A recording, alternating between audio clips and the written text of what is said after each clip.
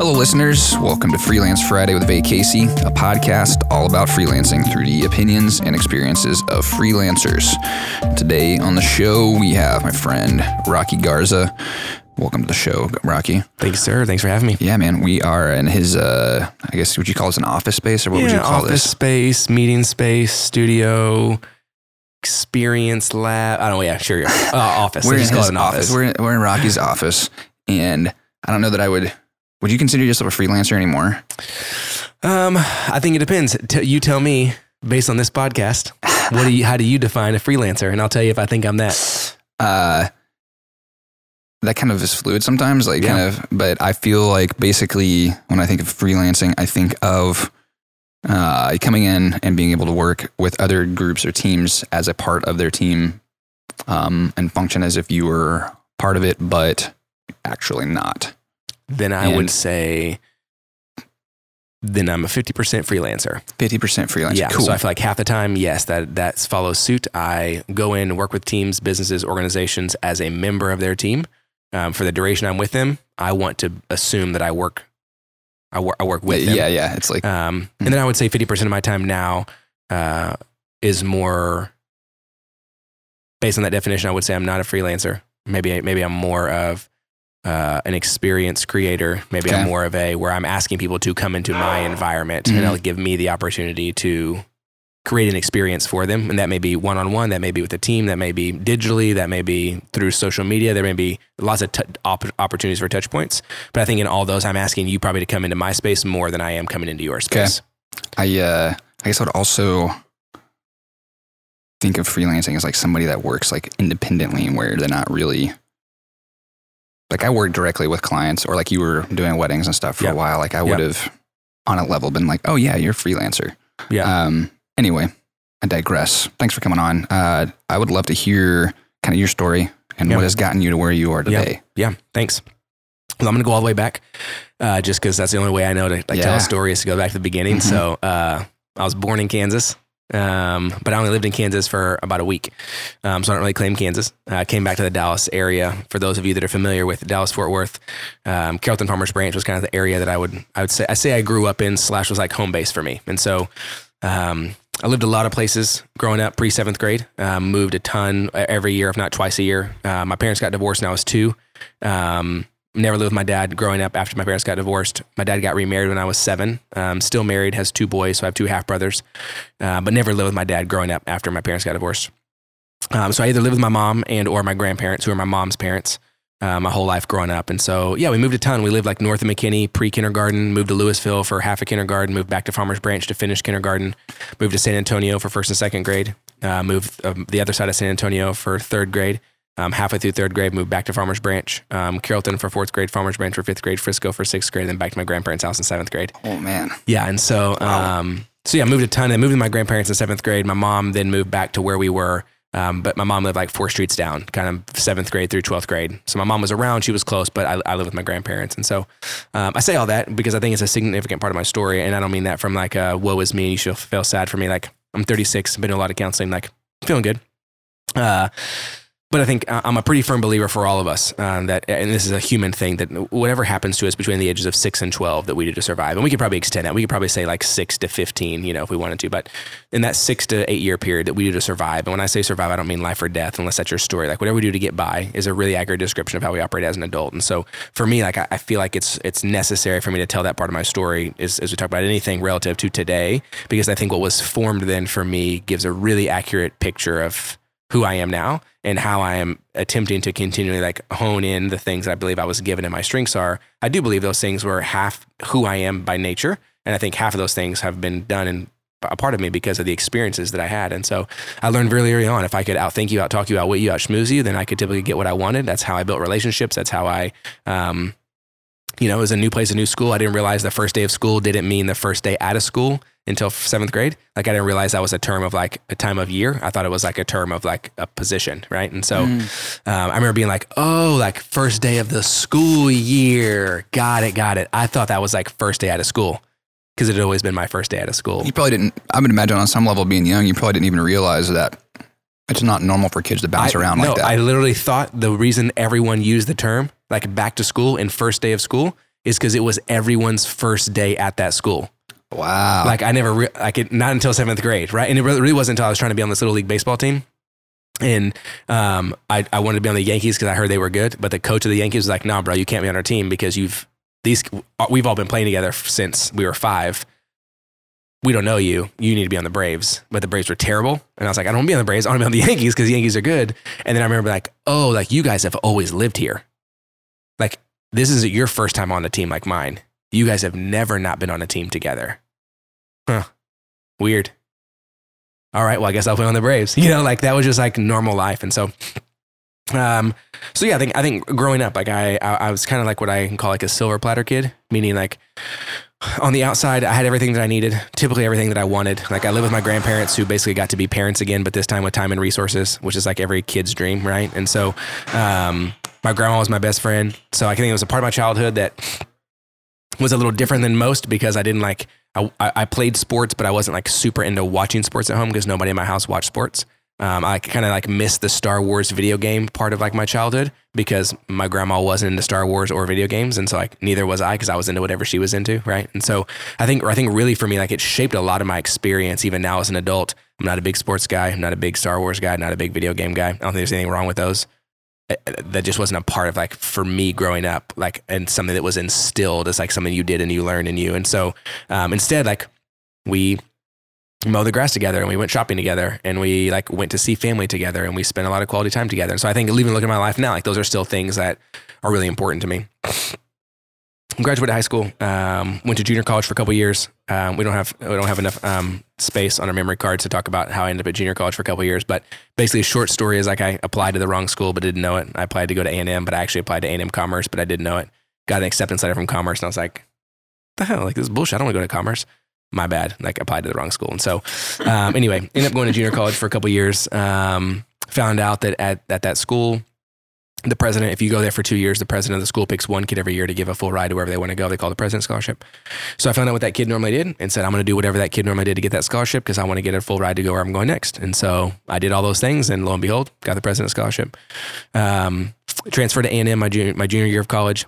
Not really sure why I wanted to go to A&M, but for some reason, that's kind of always where I thought in my mind I wanted to go. Did your grandmother go there? She did not. She talk about literally it, no, but I don't know. I think the only thing that reason I can say that I think I was in my brain is because my grandfather was the FFA, like the agriculture teacher at our high school.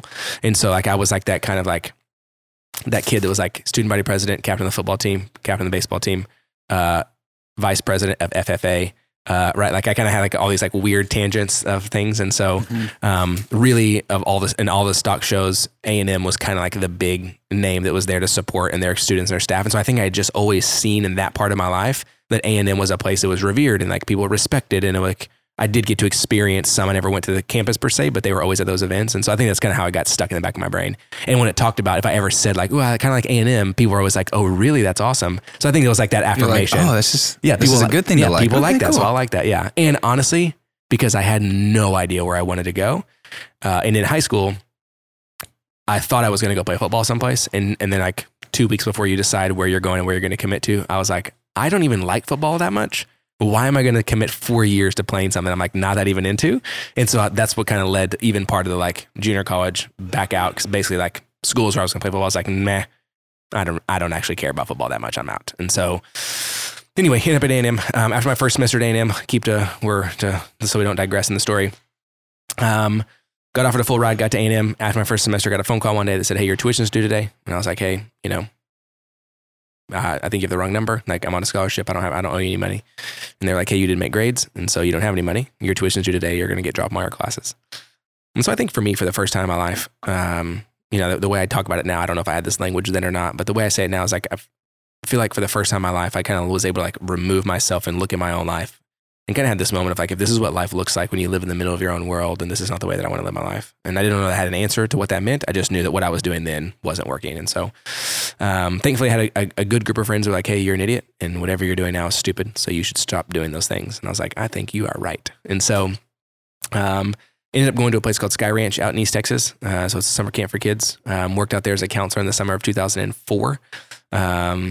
Really, I think that summer kind of had my first experience where there seemed to be people who cared about me and loved me for who I was and not what I was doing. And I don't think that Not that my parents, my grandparents, my family, my aunts, or my cousins, not that they didn't love me for those reasons, but I don't think it was ever explicit because they're your family. So like they're supposed to, right? Mm-hmm. I think it was the first time in my life from an outside force, outside agenda, outside people that they were expressing their gratitude for me and affirmation of me outside of my performance. And I'd never experienced that before. And so I think it was a pretty profound summer for me, like experiencing you love me for me, not just for what I'm doing. And I don't think I'd given people the opportunity to do that before. And so, anyway, ended up at Sky Ranch that summer. Had one more year, left at A&M, went back to school, got offered a full-time job to come back to Sky Ranch. And so I was like, sure, guaranteed job after college, no interview, no resume, $20,000 a year, 100 hours a week, sign me up. And so I went and did that right out of college. Did that for about 4 years. I was the director for junior high and senior high age kids. During that time, met a girl, started dating, got engaged. About 6 months into our engagement, she called me one day, said, I have something to tell you. I said, great. We're switching from Target to Bed Bath & Beyond. She was like, no. She said, actually, my mom told me that if I didn't tell you that I was sleeping with somebody else, then she wasn't going to put a deposit down on our venue. I said, okay, well, so now that I know, then she'll put the deposit down. She was like, oh, yeah. I was like, okay, well, you tell your mom I said thank you and don't ever call me again. And so I think if the moment of me losing my scholarship in college was an awakening, if you will, of going, hey, like you can't be an asshole your whole life and assume everything is for you, because that's not going to work. I think really the next 4 or 5 years was me kind of like pendulum swinging the other way and going, you also are not going to thrive by making yourself the ultimate martyr and doing whatever everybody else needs you to do for them and in sacrifice of yourself. That's not going to do it for you either. And so I didn't know what that meant. I just knew that what I had done originally wasn't working. For the first 20 years of my life wasn't working. I knew what I was doing in the next 5 years also wasn't working, and something had to change. And so fast forward a few months, I ended up coming back to Dallas. I left Sky Ranch. I joined the pastoral staff at a church up in North Plano called Chase Oaks. So I was on staff there for about 3.5 years. That's when I met my wife, Sarah. And she'd actually been at Sky Ranch, and we had a bunch of mutual friends. So we started dating in 2008. We got married in July of 2009. So we've been married. It was 10 years this year that we've been married. About 6 months into our marriage, she quit her job at an architecture firm to pursue photography. It was something we had, like a hobby we had on the side, but nothing that we either of us were pursuing like professionally per se. But it was something she was really passionate about. And so we ended up, making some changes. We moved to a small apartment. I sold my car. I bought a scooter, so we could live off my salary and we could, she could pursue wedding photography and, or I guess pursue photography, not necessarily wedding photography at that time. So that was end of 2009. So about 10 years ago. We heard you either love or you hate photographing weddings. And so we were like, hey, we'll try to shoot a few weddings and see what happens. And so in 2010, we shot 10 weddings. I feel real bad for those people, but they didn't pay us that much money, so it's their fault. But we realized we do like weddings. We do like working together. We do like shooting together. And so fast forward about 8 months, so middle to end of 2010, and I got offered what I thought was my dream job at the time at Chase Oaks. And so they offered me to be a teaching pastor. So it was a church of a few thousand people. Said, hey, we want you. I was 27 at the time. They said, hey, we want you to teach 20 weekends a year, whatever you want. It's totally up to you. They're your Sundays. Just stay here and teach for us full time. And so I think, I wasn't very self-aware, but I was self-aware enough at the time to know that I was an asshole, and that I was way more interested in you shaking my hand when I walked off stage than I was teaching you about God. And not that I didn't want to do that, but I just only wanted to do that if you were going to shake my hand and tell me that I was awesome. Mm-hmm. And so that's a really terrible reason to be a pastor. And so I said, hey, I think I'm going to pursue this photography thing. It's bad for you, bad for me. I don't need to have this job. And they said, okay, so what do you want to do? I said, I think I want to be a wedding photographer. And it was more like, I don't know, but this is the only thing we have going for us. So we're just going to jump and see what happens. And really, I think looking back, again, I didn't have this language then, but I was tired, and I'd kind of been like running the metaphorical like Christian rat race for a long time, and to be the cool person, but also the Jesus person, but also the, I always felt like I was like a half step ahead of every person I was tasked to lead or to teach. And it just gets exhausting after a while. You feel like you can't slow down, because if you slow down, they're going to lap you, and then you're a fool. And so, so I think I needed a break. I also think I was just ready to, I needed to figure out who I was. I don't know. I just wasn't kind of in that position. And so I ended up quitting my job January of 2011. So Sarah and I have been self-employed, or freelancing, if you will, since January of 2011. So Sarah's been self-employed for the last 10 years. I've been self-employed for the last 9. We shot weddings full-time for about 5.5 years. So if you count 2010, so we shot weddings 2010, 11, 12, 13, 14, 15. And then we had a couple of trickle of 16, but not intentionally. So about 4.5, 5 years full-time we shot weddings. Loved it. Traveled the world. Other people paid for it. It was awesome. We got to work together. We didn't have kids yet, so we spent 24 hours a day, 7 days a week together. I think really for us in that process, looking at it for us, as much contacts and friends and community as we met, really, I think wedding photography for us was about figuring out who we were. We got to spend a lot of time in counseling independently. We got to buy a house and put in roots and find community and have accountability. And I think there's a lot of aspects about our life that we didn't have before that honestly I was really afraid of having. That wedding photography gave us the freedom to do that. And it's something that Sarah and I talk about a lot is we had a really unique privilege that we both got to experience therapy and counseling. And then we had the freedom to like go to counseling on a Wednesday at noon. And then we got to come home and you could lay in bed for 6 hours and cry and process if you needed to, because we were self-employed. And like, if I didn't have a shoot that day, then I didn't have to go anywhere until Saturday to shoot that wedding. So we had like 4 days after every counseling session to like do nothing but process that thing. So it was almost like we got 15 years of counseling in a 2-year period, which again, wasn't intentional. Like I would love to say like, oh, we did that intentionally so we could learn and we could grow. And like, no, that's not how it happened. I think it just happened that way. And I think as looking back, like, I'm really thankful for the opportunity that we had to be able to do that and to be able to spend that time that way. And so, we found out we were pregnant with our son, Ezra, who's a little over 4 now, in early 2015, so like February of 15. And, really Sarah and I were like, do we really want to shoot weddings, 40 weddings a year for the rest of our life and have kids? And we were both like, no. And so, she said, if you could do anything, what would you want to do? And I didn't have a very good answer, but I said something along the lines of, if I could spend the rest of my life attempting to become an expert at anything, I'd want to be a people expert. Like if I could take my life experience, hence me giving you, 12 minutes of my life, if I could marry that with, 8 years of ministry, which I just define as deeply caring for people, and marry that with now, 10 years of entrepreneurship. If I could put all those things together, that's what I would want to do. I'd want to dedicate my time to helping people understand who they are, what that means, why that matters, and how to have clarity in themselves. And she said, okay, I think you should do that. I said, great. So I started this business, which I always like to say I launched this business early 15, but we all know that just means I said on Facebook that I had a new Squarespace website, hashtag freelancing. And so, go check out the site and let me know what you think. Yeah, exactly. Also contact me. And if you have any money, pay me for anything you think I could do for you. That's basically what happened early 15, but really started like in the creative entrepreneur space, because that was where I had, that was where I already had connections. And so I was able to go to creatives and go, hey, like, did you see the brand that we have? Did you like it? Do you want one like that? Then you should hire me and I can help you get one like that, which was a true statement, but that was kind of my only pitch. And so that was 15. So it was almost 5 years ago. Really in the last 5 years, a lot has changed and morphed, and the business has grown and developed and rebranded like 5 times and 6 websites. And naturally, like, it's always evolving. But I think really where I am now feels the most true. Like it feels the closest representation of me and what I want to do and kind of how the life I want to build. And so it's taking, I'm 36 and I've been self-employed for 10 years. And I feel like literally today is the closest I've ever been to feeling like, okay, I think this might be what I've been trying to say for 36 years, and 10 as an entrepreneur. And so, now we have a little boy, Ezra, who's 4, a little over 4. A little girl, Marlo May. She turned 1 in August, so she's not quite 18 months. She's about 16 months old. My wife, Sarah. I have this business. It's just rockygarza.com. My wife has an interior design company, so she does residential and commercial interior design. We have a house in East Texas called the Wild House, so we kind of operate that as an Airbnb. And we live here in Oak Cliff, and we've spent the last 10 years, I think both of us, trying to uncover who we are and what that means.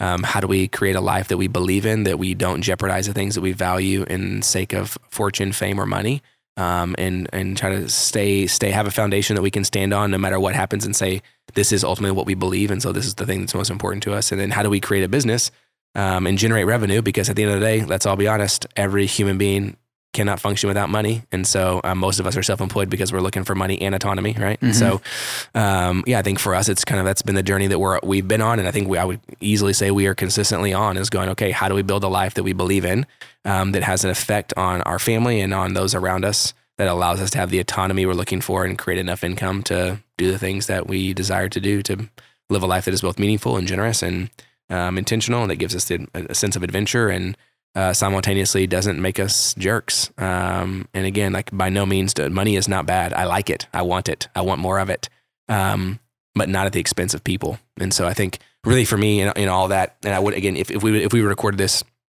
4 months ago, I don't think I would have said this because I didn't have this language, but I think looking at my life now and going back through the kind of the history, if you will, I think I've spent a lot of my time early on in my life trying to conquer things. Like, what do I need to conquer? How do I conquer relationships? How do I conquer a girl? How do I conquer a friend? How do I conquer a business? How do I conquer a sermon? Like, how do I achieve and get to the top and wear the crown, right? Like, how do I show that I've won? And I think really for me now, I feel like my life is transitioning more into cultivation and less conquering. I don't think that we were designed to conquer. I think that, at the root of us as individuals, I believe we were designed to cultivate. Like, I think we were designed for less and smaller and harder work, but better fruit, for a smaller group of people. And I don't think we were designed for what we experience now and the opportunity we have now. And I don't think that means that it's all bad and negative. And I'm not hating on social media. Like, I'm like literally recording this right now so I can put it on a platform I'm going to sell somebody later. So I'm in the game. Like, I'm not saying I'm out of the game. Same. I mean, part of the reason I'm doing this is like, it's an opportunity to sit down with a bunch of different people, and it's kind of a networking tool. Exactly. So like, I'm not knocking any of those parts, but I don't want the end to be conquering. I want the end to be cultivation. I want the end to be a space where, like, sometimes cultivation means you got to get out the plow and you got to unearth some things and you got to dig up the dirt. And it's hard and it's crusted and there's weeds and, like, it's not pretty. And if it hasn't rained in a few years, it's dusty and nasty and you go home dirty every day. And sometimes cultivation is wonderful because you've done the work and you put it in and you've sowed the seeds, you planted it, you've watered it. And, like, some days you're just picking strawberries right off their vine and eating them in the middle of the field, and it feels like wonderful, right? But all those pieces together are part of cultivation. And I think if that's my role, both as a business owner, but I think as a husband and as a father and as a friend, I think it ultimately is cultivating. It is not my job to conquer my son. I never want my child to do something because his dad said do that, and the fear that I'm the king and he is subservient to me means he did it. I think that robs him of his humanity. I think it robs him of his identity and individualism. I think there's a role we all play in our family. And sometimes when dad says stop, don't run in the parking lot, it's because I don't want you to get creamed by a car. I don't think that's conquering. I think that's cultivating. I'm trying to show him something. But I think me getting mad because it took him 27 seconds longer to put his shoes in his room because he wanted to get a truck to put him in a truck to drive the truck to his room, that's him being him. And conquering says, no, get over here, pick him up and take him now because I said so, as opposed to saying, hey, can you put these in your room? Sure. And then let him put him in his room however he wants to. Why does it have to be my way? Now, is it easy? No. Do I fail literally every day? Yes. But I think for me, thinking through like that phrase, I feel like is something that comes back over and over and over. And I really think has set a precedent for kind of how I see everything, how I see people, how I see business, how I see my business, how I see faith, how I see friends. All of it is going, am I looking to achieve something here because I want to conquer it and I want to say that I won? Or am I looking for something to be achieved because I'm willing to put in the effort to cultivate it? And so that probably means I have less things and less people and less friends and less opportunity per se to do that because I'm putting in more effort. But I don't think that means that it's bad. It's not as sexy and it doesn't get you as many followers. But I think the impact, at least from my perspective, is greater because sometimes you got to get your own hands dirty in your own metaphorical garden, if you will. And I think that's what we were made for. I think that's the space where we're made to thrive. So thanks for enduring that story. No, dude, thanks for sharing. What, have you always, or like what happened where you flipped from the conquering to the cultivation kind of? Yeah. I don't know if I could say that this something happened that was a flip per se. Like, ooh, one day I was conquered, the next day I was cultivate, as much as, I have always deeply desired. Let me go back a step.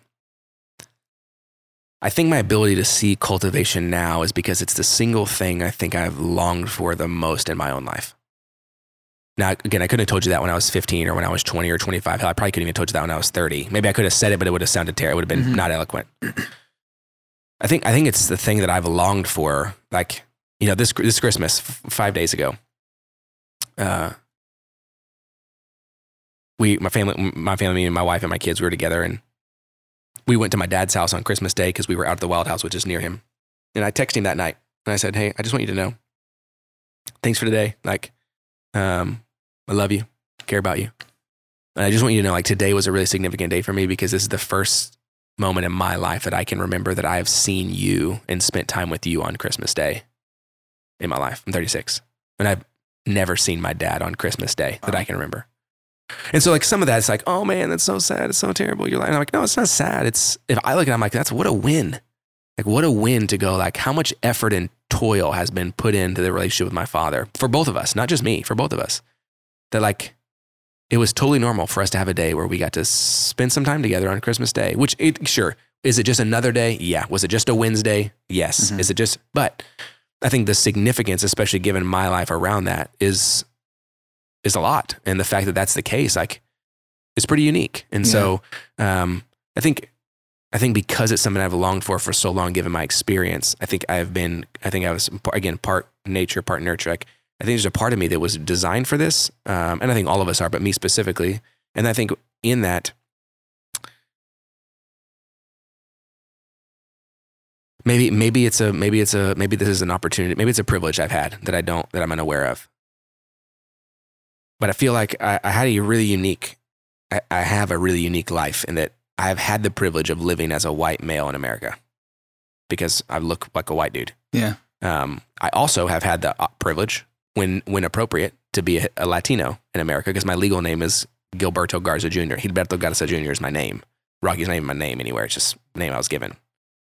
So like I've had like this ability to like live as the privilege of living as a white male, which means I get to go on stage in corporate settings and say whatever I want and everybody claps because I can. The privilege of being a Hispanic male, when appropriate, that like probably got into schools and scholarships and things because my name was Gilberto Garza Jr. and it was 99, 2000, which at that point in time, like if you were a Hispanic male trying to get into college, everybody said yes. Great. Also, like, but not really like taken in by the Hispanic community because I don't know enough Spanish to be fluent. I lived with white people, and I don't have any Latino culture actually in my life. And so like I'm not actually a Mexican though, so I can't like, I got a few Mexican friends, but not enough to like have that as a culture. Mm-hmm. A lot of my friends and roommates were African-American growing up. And so like, I think I've had this like really unique space that I do think is specific to me. I had the privilege of like everything I needed and wanted financially and materialistically because my grandparents could and they wanted to, and so they did. And so I think I look at all that and go, I think I used all of that. Let's say there's two sides to that coin. I think I used a lot of that growing up, probably until I was in my 20s, to my advantage.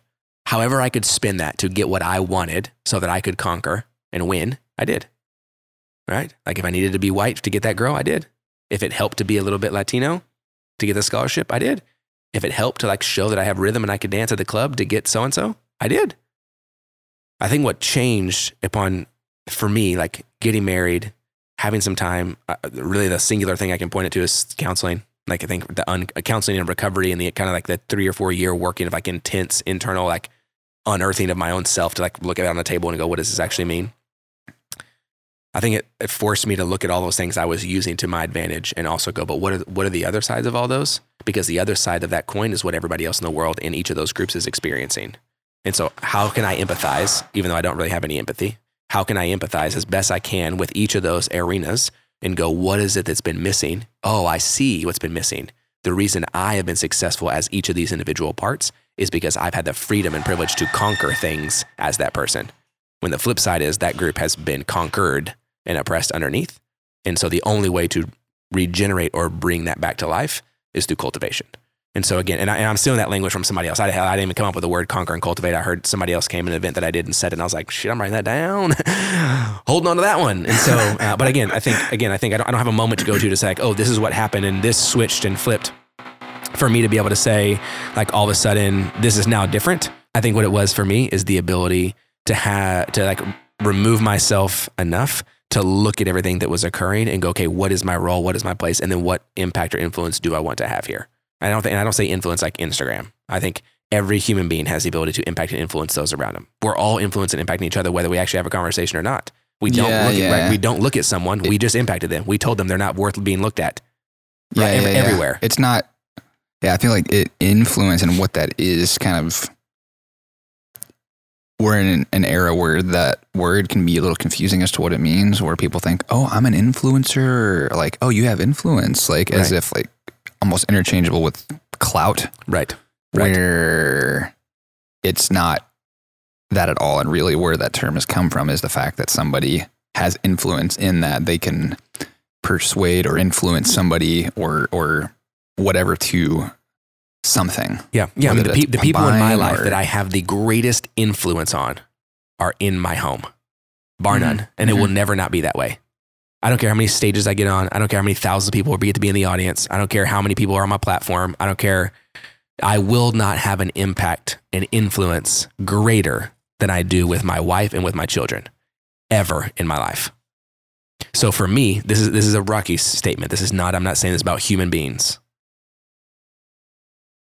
Then it's hard for me to make a decision to give energy, more energy to something, i.e. my business, than it is my wife and my children.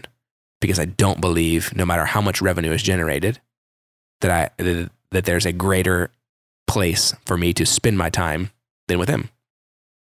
And is there a way to do it for every individual that makes sense to them? Sure. Is there a way to do it with every person that feels right to them? Sure. Like there's no cookie cutter way to do it. There's people out there making millions of dollars and they're all doing something different. There's out there people making $7 and they're all doing something different. There's not a way to go. If you'll follow these 7 steps, it'll work.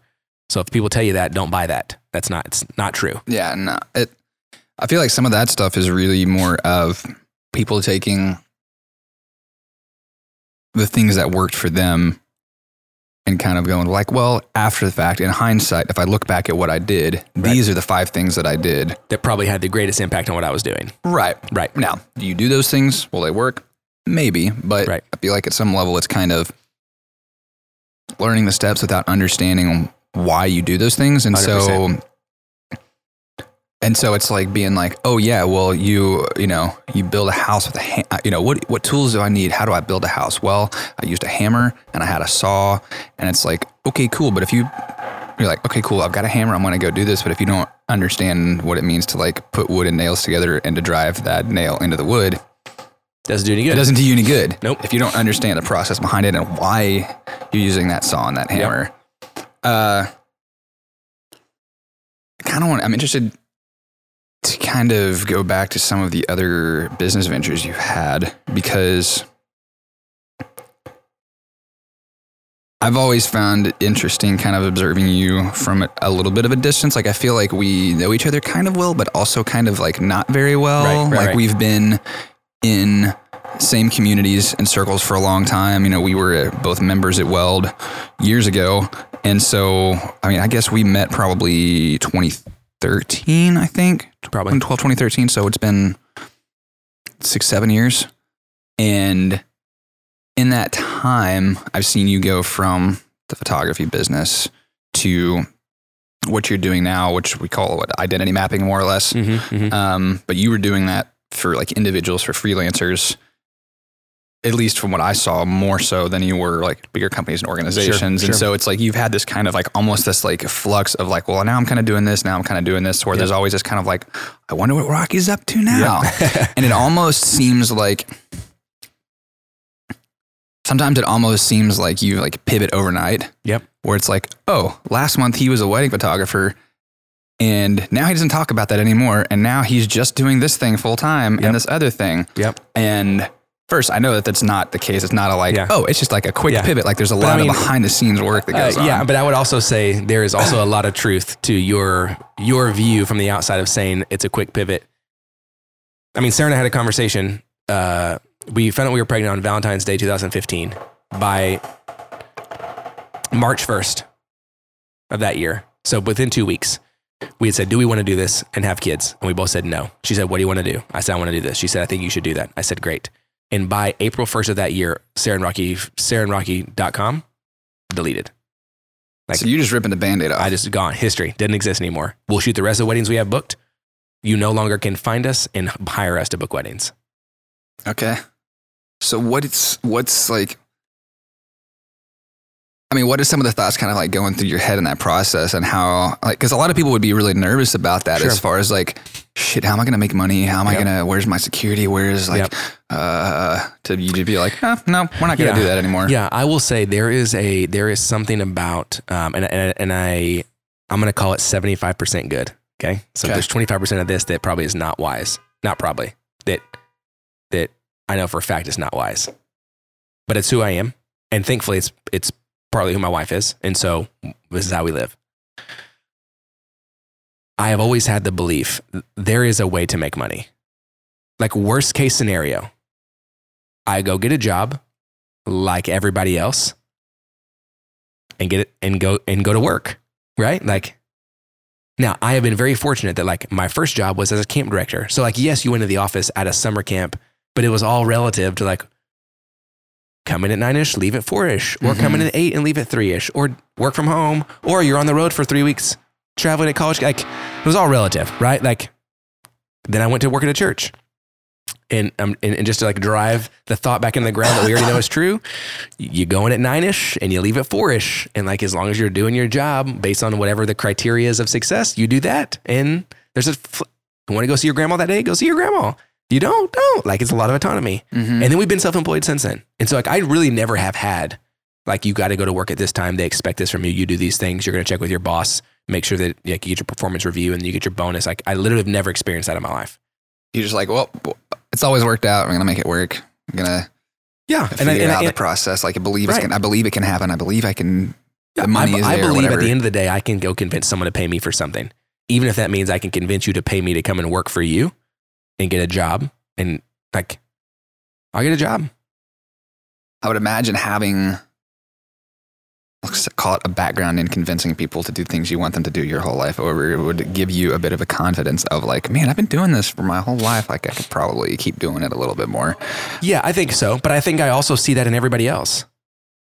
Like most of the people I see and I work with, at the end of the day, what it boils down to is someone is going to come in and say, I really want to do this, but I don't know how to make it happen. And I say, you don't know how to make it happen, or you don't think that you can make it happen. And they go, no, I went to this class. I have all the things. Here's my business plan. Here's what I want to do. I say, okay, what are you missing? Well, I just don't know if it's going to work. Well, it's definitely not going to work as long as you and I keep sitting here talking about the fact that you're not doing anything about it. You're right. It is not going to work. But at the end of the day, how much money do you need? Like how much money do you need? Not want, but need. Do you need to live a life that is good, doing something you love with an immense amount of autonomy, if that's what you're going for? Most freelancers, that's what we're going for. Like, that's what we want, right? And so I think in that, for me, is like, okay, well, if that's the case, then how much money do I need? How much money do you need? Let's say right now you're living on $60,000 a year. Okay. How much money do you need though? Oh, I only need like $3,000 a month though. Okay. So that's $36,000. Yeah. Okay. So you're telling me whatever it is that you're doing, whatever you're selling, that you can't go find a way to make $3,000 a month. Well, what are you selling? Oh, we do this thing. Well, how much is it? Well, it's like roughly $1,000. So three a month. You're telling me you don't think you can find 3 people a month to buy that from you? Because you know there's months where 7 people are going to buy it. So then 2 months, you don't have to do anything. So if you sold 1 in that, then it's like break it all the way down to like, but what do you actually need?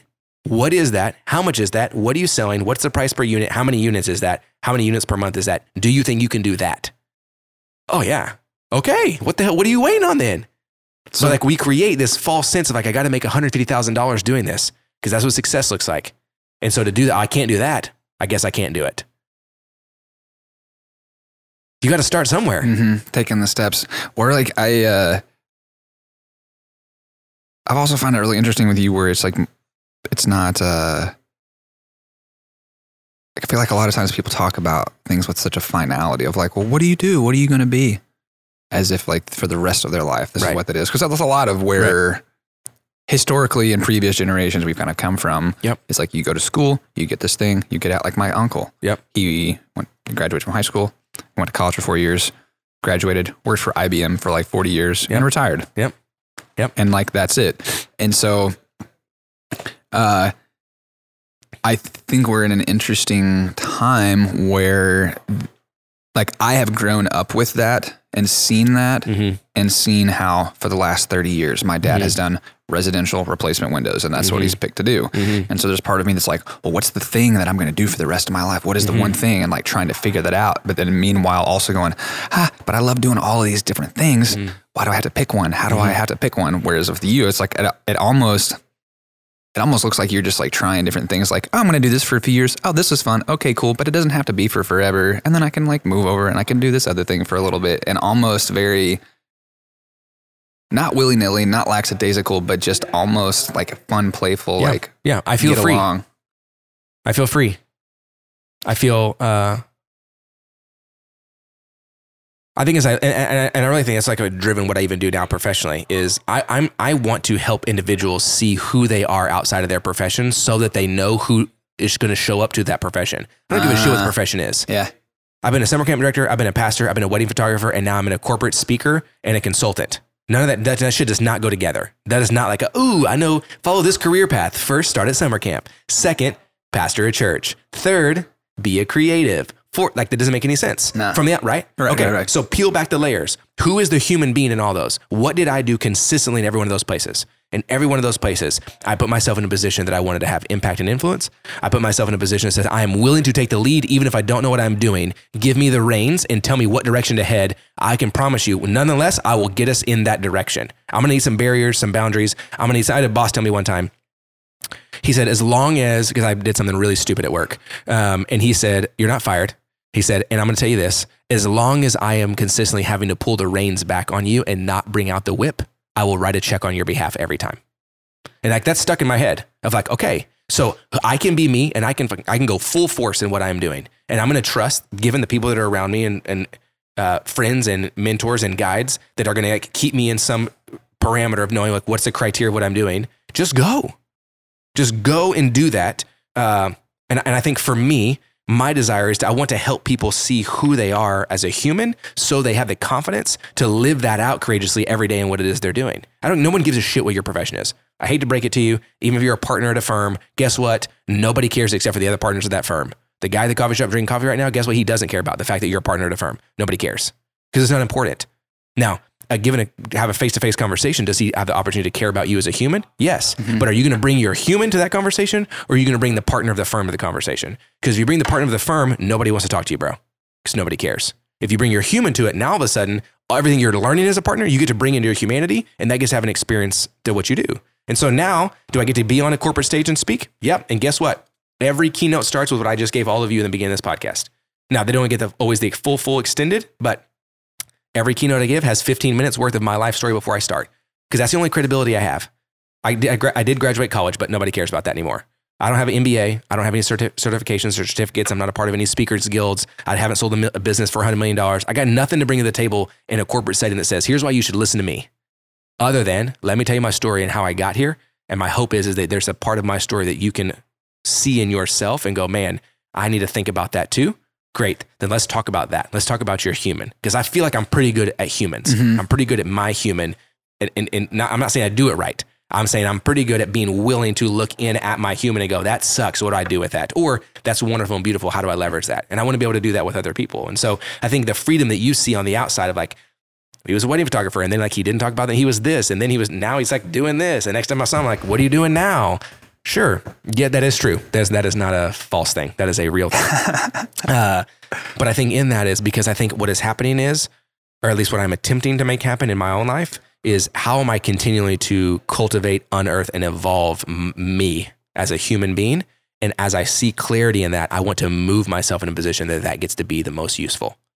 And so like even this online platform that we're launching, it's taken me 5 years to do it because I've always had this apprehension of like, yeah, but it's not as good as like me face to face.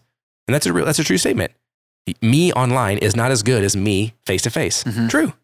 That's true about literally every human being on earth. But does that mean that it's not good? No. Does that mean that it's not beneficial or useful? No. It's like, it's taken me 5 years to get to a place to go, hey, Rocky, get over yourself. You can't fix everything. And you don't have the time to care for your family, your wife, your kids, build a business, have friends, have community, and then be in front of every person who might want to pay you money. How are you going to scale your business and create impact? But my question has always been, but how do I stay true to me? Like, how do I do that and not let go of what I believe fundamentally about me and other people? And it's taken me 5 years to get to a place to go, you know what? I think having some content for people to get is good. And I think I had a coffee this morning with a friend and he said, he was like, what you do for people is you give them breakthrough. He was like, you can't be responsible for what they do after that, but you have to be responsible for the part. If they're willing to interact with you, what's the breakthrough? And he was like, and it happens on multiple ways. It can happen in social media, it can happen in a product or on a stage or in an event or a workshop, or there's a lot of ways to have it. But he goes in that, like in all those spaces, like the reason it occurs is because he was like, I feel like you have to make sure that you're going to stay true to who you are as a human in all of those places. And so again, like we're making this content for this platform and it's not me in a branded polo on a green screen with a white background giving you some like coursework. It's shot me in a chair with a cup of coffee, like you're sitting across from me, like I'm trying to have a conversation with you because That's the closest thing I can get to you, me talking to you one-on-one, is to film it like I'm talking to you one-on-one. Mm-hmm. And so I think in all those pieces, I want to be able to come back and go, okay, both for me and then for anybody that I interact or work with, if we cannot identify who you are as a person, as a human, sitting down, still not performing, then we will never be able to discover how you can perform well. We can't. Because when you go that direction, the only gauge we have for success is somebody else's approval and doing what it is that they want you to be doing. When we go the other direction, we get to show up and be ourselves, and we get to do the things we believe we were made and designed to do in the direction that we've been asked to go. And hopefully we're in environments where people are pulling the reins back where they need to. They're not cracking the whip trying to get us to do something we weren't actually made and designed to do. I only know this about you because we've had this conversation a little bit through when we were doing the identity mapping with all the other Wax Space members. Yeah. But I know that you are big on focusing on, for lack of language and terminology in my head right now, on fact versus feeling. Mm-hmm. And because I remember with me personally, kind of the last couple of years, a lot of the struggles with myself is that like, well, I enjoy being here and I enjoy being planted and I enjoy having routine, but I also like that's some days, but then other days I'm like, man, I really want to travel. I don't know that it gets hot in Texas in the summers and I don't want to be here. Mm. And so my feelings kind of like change from day to day to day. And it makes it harder for me to make any decisions and take any actions with any longevity sometimes, because on some days I would start out and go like, okay, well, this is how I'm feeling. This is what I want to do. I want to sell all my stuff. I want to live out of a van with my dogs and just travel around. And so then I start like, packing up gear and consolidating stuff and like pricing stuff out. Okay, here's kind of what I can sell stuff for. And then the next day I'm like, oh man, but I've always really wanted to have my own studio and now I have all that. I just need to stay here and be a little bit more patient. And then like, I'm in too much of a rush. I'm just being impatient. And so then I'm like, oh no. So then I start setting stuff back up and go back and forth and back and forth. And kind of what you did, and I guess that breakthrough for me kind of a little bit, it was been where you talked about how, like kind of like picking a destination or like, okay, well, where is the thing you want to go to and what do you want to do?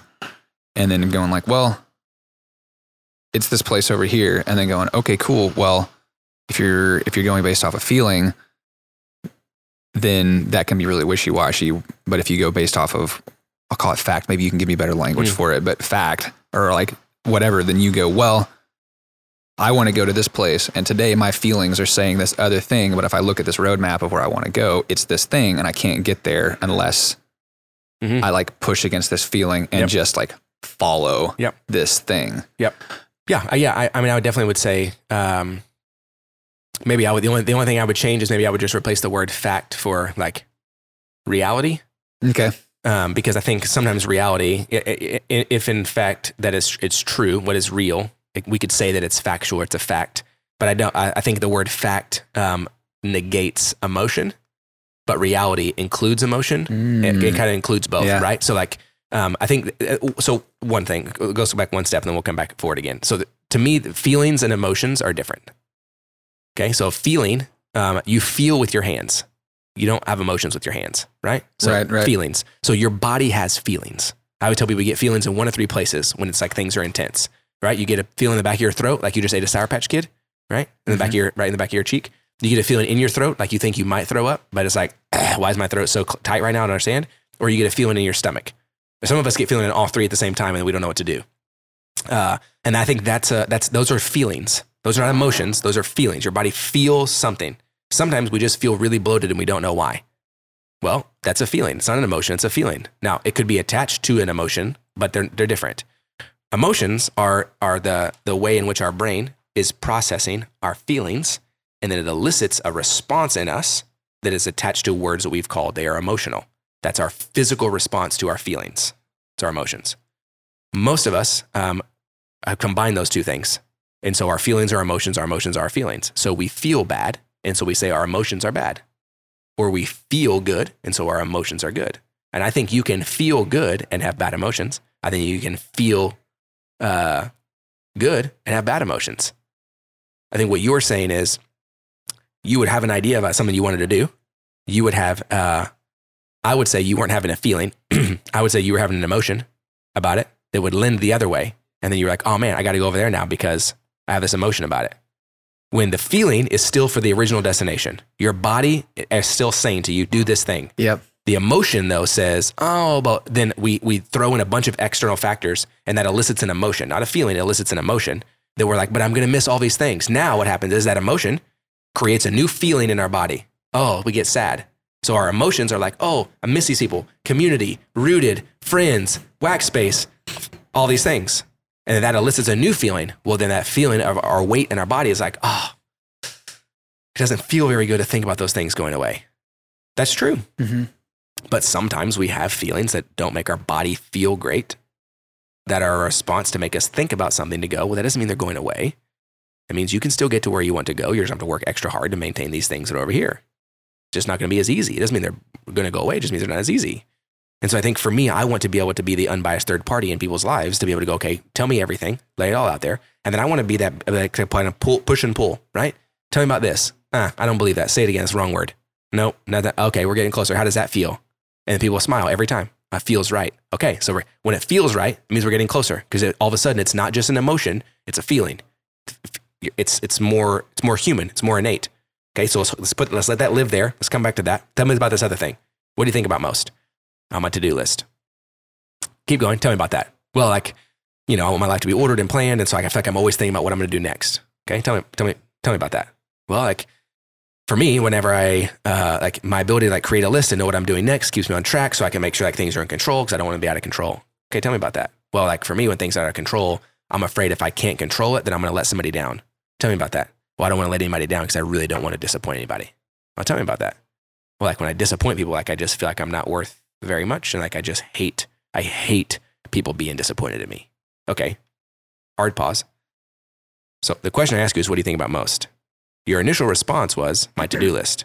Your final response was, I don't want to be a disappointment to people. So what you think about most is, how can I make sure that I don't disappoint other people? Is that true? Yes. Okay. That is where we have to, that's where we have to start. We can't start with your to-do list. Your to-do list is the third symptom to manage that feeling of, for the love of mercy, please don't be disappointed in me. That in fact is actually running your life. Every decision you make is reactive because you're afraid you're going to disappoint someone. Does that make sense? Yeah. And I think for me, that's the space I want to live in. That has nothing to do with business. That has nothing to do with you making more money. It has nothing to do with how we're going to generate better strategy for you to have a better social campaign. It's not good. None of those things. That's not where I live. It's the space where I want to be able to go, hey, tell me what it is you're seeing, thinking, feeling. And then how do we work ourselves to a place that see for what is real? What is reality? The reality is that I am so fearful that I'm going to disappoint someone. Okay. That is both fact and feeling, right? That is both, that's reality. They live together. So then what do we do with that? Why is that the case? Why are you so afraid of that? Who lied to you and told you your disappointment? I don't know. No, think about it, for real. Maybe it's not a literal person, but what experiences in your life have led you to think that you're a disappointment? I just feel like my whole life, my older sibling was kind of always getting in trouble and had a lot of attention, and my younger sibling got to do whatever they wanted. They were the baby of the family. And so I just always felt like I had to prove because get attention because I felt like I was kind of missed my whole life. Okay. So there's a narrative of being a middle child and what that experience was like for you. Yeah. Okay. So let's unpack that a little. What is the narrative? I think there's two narratives that work in everybody's life all the time. The narrative is, which one is the stories we've been told to us about us. That's the things people have told us our whole life about who we are. And then the narrative is the story we tell ourselves about ourselves. It's just the way we talk to ourselves. Those two things, I think, have the most direct impact on everything that we do in our life, right? Because they're always competing or they're friends. So, Rocky, let's use metaphorical person we've been talking about. We'll come back to me in a minute. Metaphorical person. Can you just do it right? You're always messing things up. Can you just not always be asking me so many questions? Why do you always have to know everything?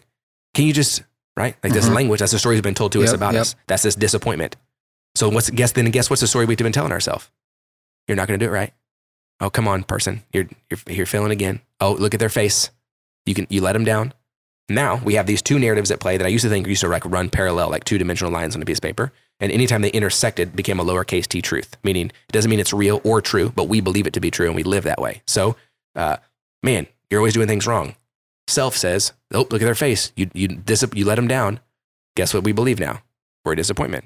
So how do we manage that? We go, well, I need to be more structured, more lists, and make sure I get everything done every day so no one can say that I'm a disappointment.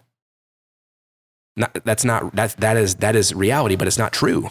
So we have to unpack that. We have to go, okay, we have to break that. I can't control what people say to me about me. I can very much control what I say to myself about myself if I'm willing to do the work to unpack what is actually real. What is real is I'm not a disappointment, and I don't actually have enough power to disappoint anybody. I carry that though because I just want you to love me, because I want to be loved because I'm a human being. So I give you all the power every time. And I let you put your shit on my plate and put it over here, and you ask me to eat it, and I put it in my backpack, and I do it willfully because I'm afraid if I don't, then you're going to be disappointed. And you're disappointed, you don't love me. And if you don't love me, then I'm going to be alone. And I don't want to be alone anymore. Instead, we have to be able to go, okay, it's not a two-dimensional lines on a piece of paper. It looks more like DNA. And these two narratives are going to be intertwined. However old you are, that's how long those narratives are going to be intertwined. And so it's going to take the work to go acknowledge what the feeling and the emotion is behind that intersection every time we feel that. And when we do, what are we going to do when that happens to unbreak the intersection and create a new narrative? I've told myself for 5 years, you're a fraud and a fake if you make an online platform because you're like every other schmo out there who's trying to sell a product that's bullshit.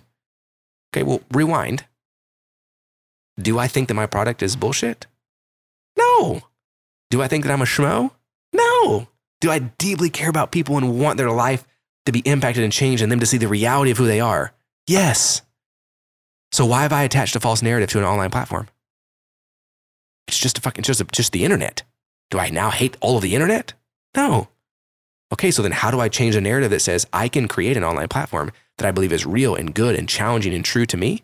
And that doesn't mean it has to fall into the false narrative I've been told my whole life that if you become that guy, well, we know who those guys are. Yeah. That's not real, right? It's everywhere. It's in everything. It's in everything that we do.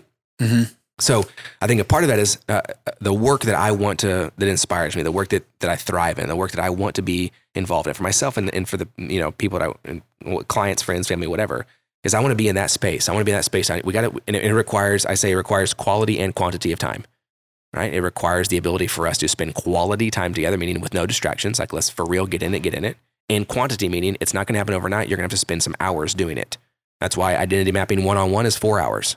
That's why identity mapping with a team is 8 hours, because it takes time. Like we got to have both, because in that time we can uncover and unpack and uncover and unpack and uncover. And in the end, once you get tired enough, literally, that's part of the goal is I'm trying to wear you down, because when you get worn down, a lot of us are like, you know what? Screw it. This is what I think. Okay, now we're getting somewhere. Because we've built up this reserve for so long about this story, these narratives that we have to protect and hold because someone's going to get us. When in fact, no one's out to get you. You know why? Because everybody in the world is only thinking about themselves. Yeah, they're not worried about them. Nope. I've in the last few years, I've started to kind of realize that more, and it's hard to break out of it because I'm thinking about myself and I'm worried about myself and worried about what are all these other people thinking about me whenever we're all wondering, what are these other people thinking about me? Yeah. And they're not really. They don't really give a shit that much. Nope.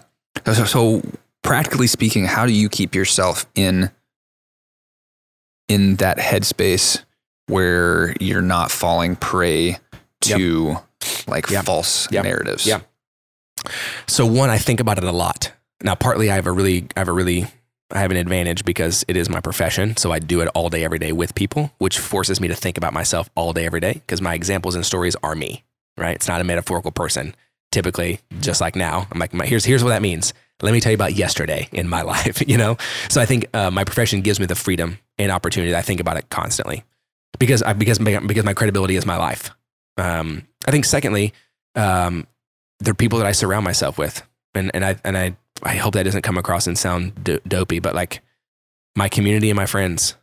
Like I have to have people, I know as cheesy as it is that we see on Instagram or on a meme or on Pinterest or whatever, like you're the sum parts of the 5 people that are closest to you or whatever, we see that shit all the time. Yes. But yeah, but you are because those are the voices you have speaking into you, and those are the other side of that track. Yes. And so I think the stories people are telling you about you, it's not just past, it's constant. The people in my life now, I had coffee this morning. I feel so jazzed.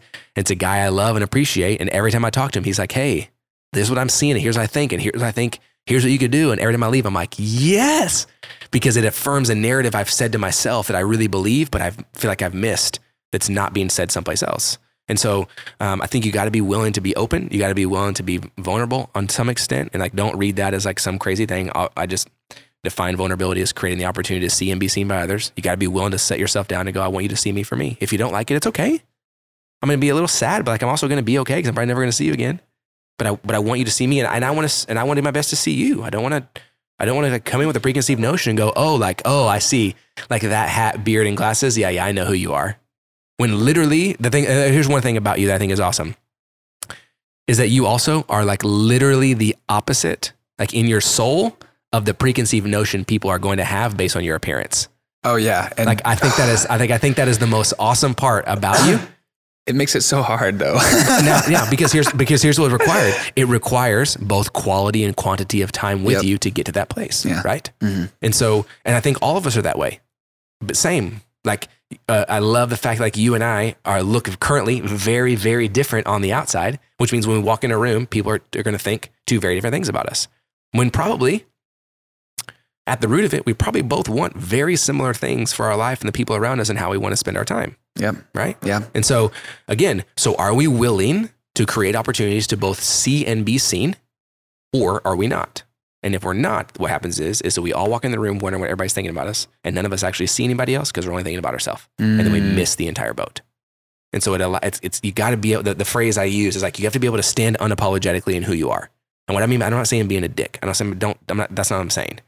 I'm saying stand unapologetically in who you are, meaning be confident that who you are is good, it is beautiful, it is with intent and with purpose. Trust who you are is good, and be fully aware that your neighbor is not your competition in your own purpose. Like I got to be able to stand up and be me, and also know that I am not competing with you for my life. We can all win. Everybody can win. There's not a scarcity. No, there's a scarcity mentality. There's not a finite amount of a winning. Now, there's a finite amount of winning if everybody wants a Lambo. There's a finite amount of winning if everybody wants a private jet. Because there's only so many of those. Yeah. There's no, right? There is a limit to that. I'm not convinced that's what everybody wants though. Yeah.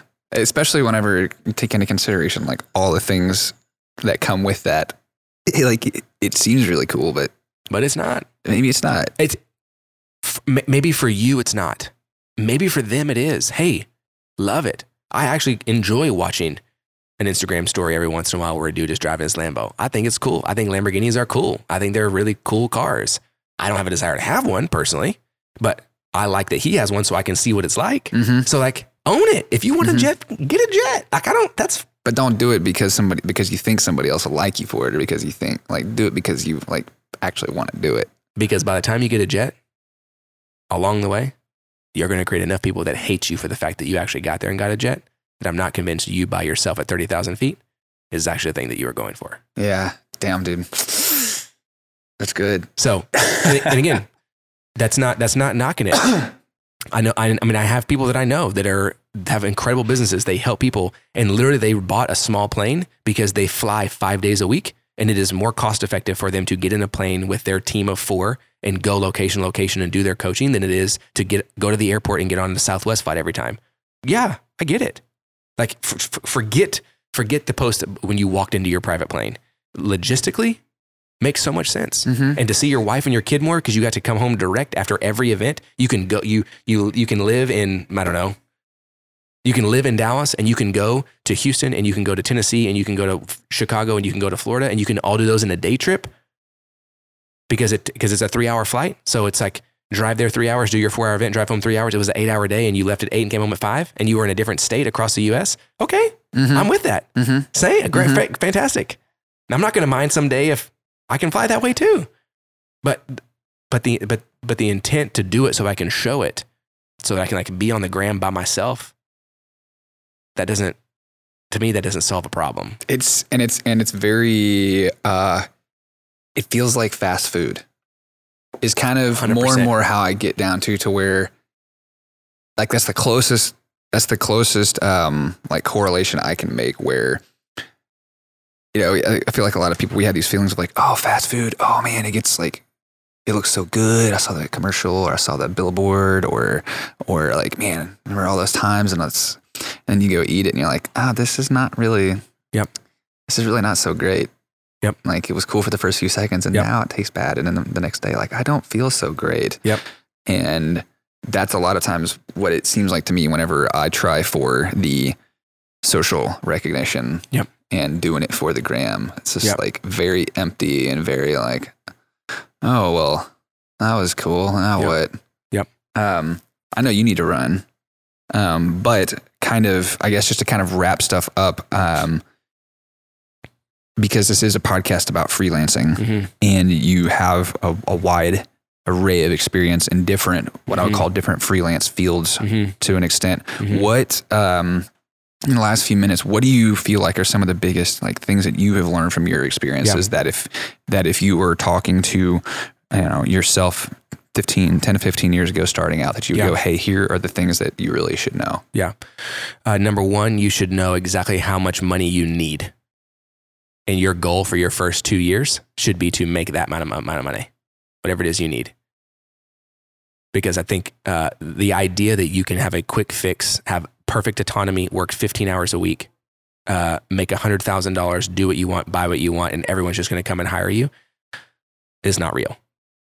It's work, it's effort. Now, I'm not in the hustle culture. I'm not in the hustle and grind and grit culture. I think that's a waste of. I think that's stupid. But it's going to be work. It's going to take effort. You're going to have to put in energy. And so put in energy in the places you want. So figure out how much money you need. Go make that amount of money. So that's step one. I would say step two is if you are not investing both time and resources into knowing and understanding who you are as a human as much or more than you are your business, I'm not convinced that your business is going to work in the end, because I think you're going to continually chase a rabbit that you don't actually want. And then you're going to catch it. And then you're going to realize, why do I catch this thing that I don't actually want? And so I think, again, if you're creative and you're a photographer and you end up doing that for 30 years, wonderful. And if you do it for 4, great. And if you do it for 6 months, awesome. I don't think it matters. But if you don't know who you are, you're going to continually chase something you don't actually want. But I think when you put in the effort to understand who you are, then you realize what it is you can do in a variation of places. And then it gives you the freedom to change if you want to change, or keep doing what you're doing, or just evolve the way you want to evolve. But you can't make that decision based on a business. You have to make that decision based on yourself as a freelancer, because you are your business. At the end of the day, you are your business. Now, you can change and you can hire 4 people and you go out of entrepreneurship and into business ownership. And there's a difference there. Okay. Then we have culture, and then we have people, and we have teams, and we have management. Everything changes. But if you work for you, you are the business. I don't care how you do it, how you brand it, what you say. At the end of the day, people are hiring you because they like you, the person. Yep. You cannot be an asshole and have a great product, and people will still hire you. Not at this stage. No, there's too many people out there with great products that aren't assholes. 100%. And so I think one is figure out what you need and be satisfied with what you need. I'm not saying don't work more, don't work harder, and don't make more. Do that. Do that too. But figure out what you need first so you can look at the reality of, can I actually do this? Like a good baseline of where versus this like arbitrary, like, I just want to make a lot of money. Exactly. 2, spend energy and resources on yourself and know yourself. And then 3, because you've chosen the freelance world, which means you like your freedom and autonomy of time, be really clear with yourself about how you're going to spend that time and who you're going to spend it with. That you have taken on an element of risk and lack of security for freedom. So then what are you going to do with that freedom? And I don't have an answer for that. I'm not telling you what you should or shouldn't do, but be really clear about what you hope to do with that freedom. Because if you want autonomy and freedom because you just want it for you,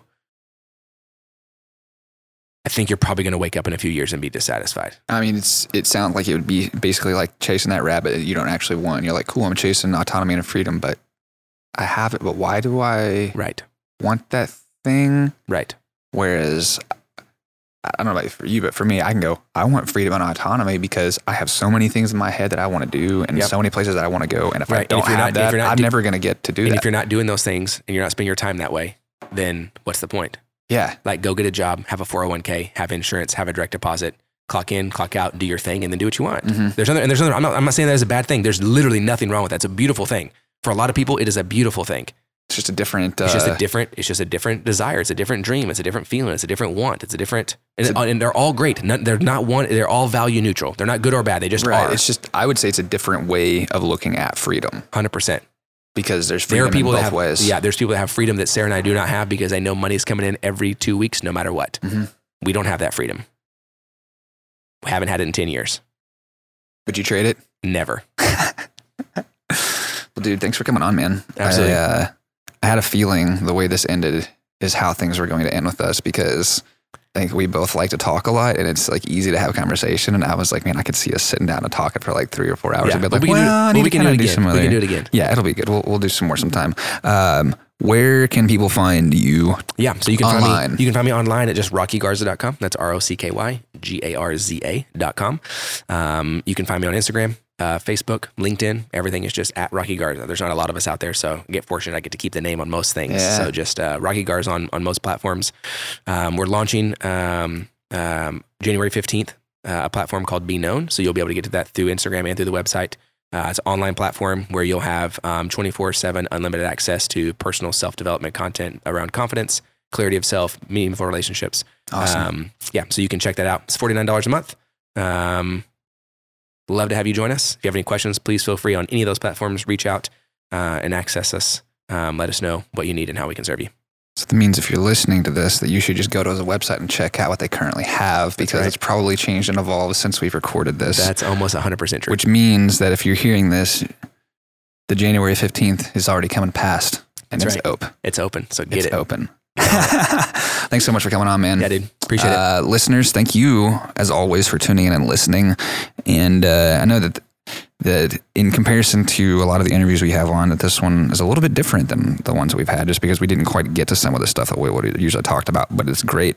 And I love that about this show. And I would love to know if that's something that you would like to kind of see more of this direction on the show, or if you want more like practical, like nuts and bolts of stuff, or what do you want? Because really the show is not about me. It's about you, the listeners, and it's about the people that come on the show, so that hopefully you can learn something and take something away from it for your life.